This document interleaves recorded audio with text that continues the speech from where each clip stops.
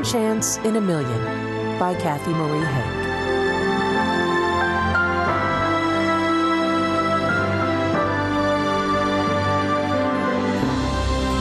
Chapter 1. San Francisco, 1871. Stand back, else I'll make you shark bait. Miriam Hancock suppressed a shudder and shuffled backward to give the seaman space. He had plenty of room to get past her, even with his rolling gait. He and the other men sailing the vessel were more than ready to do her ill. She'd done nothing to deserve their wrath, but they'd served it up in large portions ever since the Destiny set sail. Another crewman clammed his hand around her elbow. I'll help you down the plank. She fought the urge to yank away. Within the first days of the voyage from the islands to San Francisco, Miriam had found it necessary to push away overly familiar hands and use her hat pin to counter unwanted advances.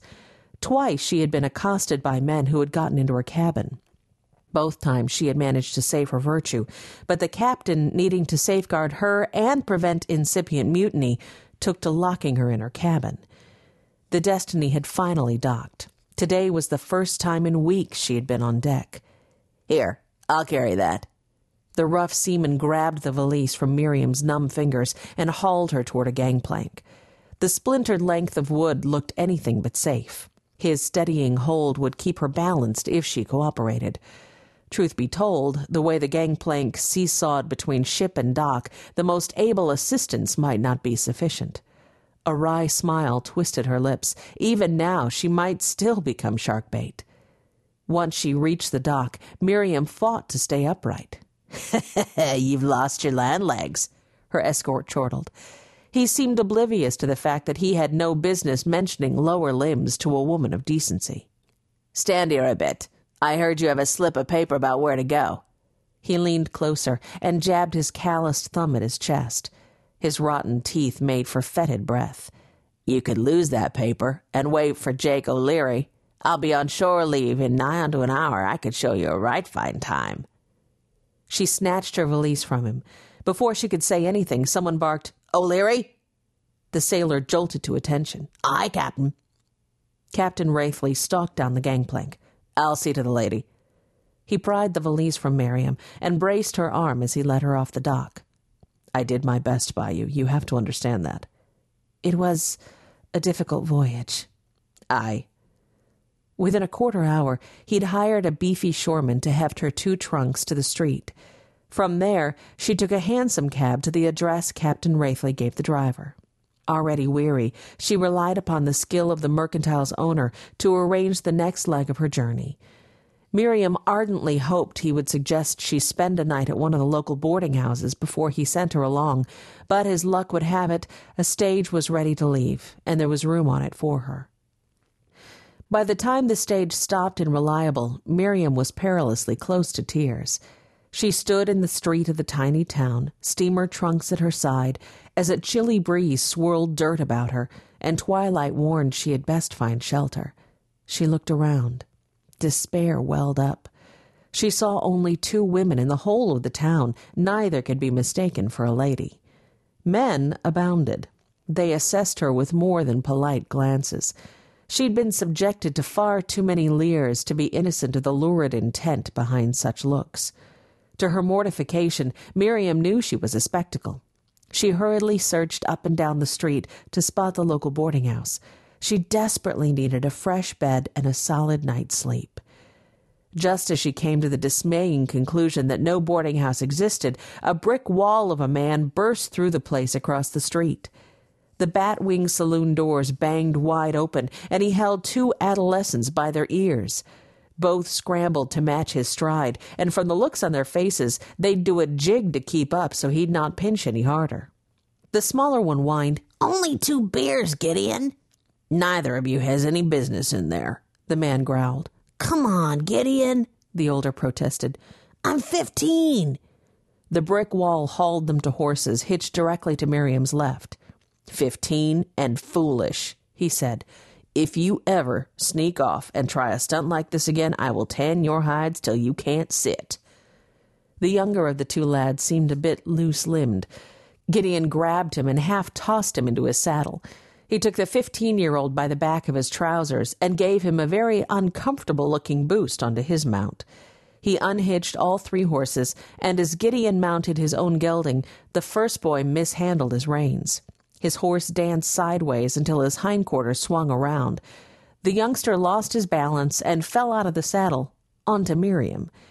Miriam watched in astonishment as the horse's hindquarters came close. She'd stepped back and twisted, but her steamer trunks blocked any further escape. When the boy slumped and slid toward her, she let out a breathless yelp and tried to right him, but he didn't help in the least. He hit her with just enough force and weight to rob her of her balance. Oof! Air whooshed out of her lungs as she landed flat on her back on a trunk. The considerable weight of the youth sandwiched her there. "Whoopee!" he shouted, as he clumsily wrapped his arms about her, then tried to nuzzle her neck. Miriam kicked and shoved. Instead of dislodging him, she only managed to cause them both to roll off the trunk and onto the filthy street. He held her fast as they tumbled round one more time. Her head hit something hard. Just as nausea and panic welled up, Miriam felt the weight lifted off her. Through pain-narrowed eyes, she watched the brick wall shake the kid. "Logan, behave yourself for a change." He flung the kid away and hunkered down. "Ma'am, are you all right?" She lay there, still unable to draw air back into her lungs. Her head hurt something fierce. She closed her eyes and gritted her teeth. A rough hand cupped her jaw. "Ma'am?" "Logan, you brained her." "She's real purty, Gideon. Can I keep her?" "Drunken fool," Gideon muttered, as he tunneled his arms beneath her. Miriam heard him from a great distance and felt the world tumble into a cold, dizzying swirl. The next thing she knew, Miriam roused to find herself draped across a strange man's lap. A host of tattered-looking men encircled them, and a good half-dozen lanterns illuminated her less than circumspect situation. Pain and mortification wrung a moan out of her, and her lashes dropped a mere second after they'd lifted. "She's coming round," someone observed. The man who held her cupped her head to his shoulder and ordered in a quiet tone that carried exceptionally well, "You men mosey on back to your own business. This gal ain't gonna want to be crowded. She needs breathing room." "What you gonna do if your kid brother addled her wits?" "I doubt her wits are addled," he gritted. Miriam dimly wondered if she ought to thank him for his faith in her, or if she ought to be angry that he had made such a pronouncement without first checking with her. She hadn't even begun to evaluate the damage done yet. Her head felt abominable, and her stomach roiled. She drew in a slow breath to steady herself and push away the pain. A rough thumb brushed lightly back and forth across her cheekbone. Oddly enough, it comforted her. "All right, sweet pea, open your eyes again. Look at me and say your head doesn't hurt too bad."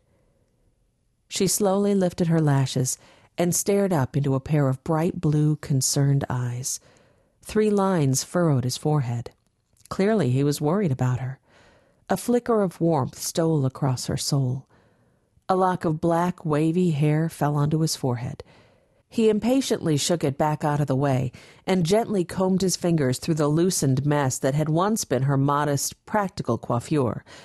His fingers hit a spot behind her ear, and she sucked in a sharp breath. The darkness started to swirl around her all over again. He moaned, "Oh, sorry. You've got a nasty goose egg there." His rough hand curled around the nape of her neck and gently kneaded. "Just give yourself a minute here." A minute? Oh, it was going to take far more than a paltry minute for her to feel decent again. She shivered partly from cold, partly from pain, and mostly because she'd never had a man hold her like this. Miriam closed her eyes and fought the urge to burrow closer to the stranger. She felt miserable, afraid, and lonely, and she never knew being held in the arms of a behemoth could be so comforting. "Hey now, Bryce, the little lady's starting to shiver. Get my bedroll." A second later, he lifted and slipped her into the folds of something thick and a bit scratchy that carried the scent of wood smoke, solicitude the likes of which she had never known surfaced. He gallantly wrapped her, then tucked the edges of the blanket around her throat. Was it the instant warmth of the blanket, or the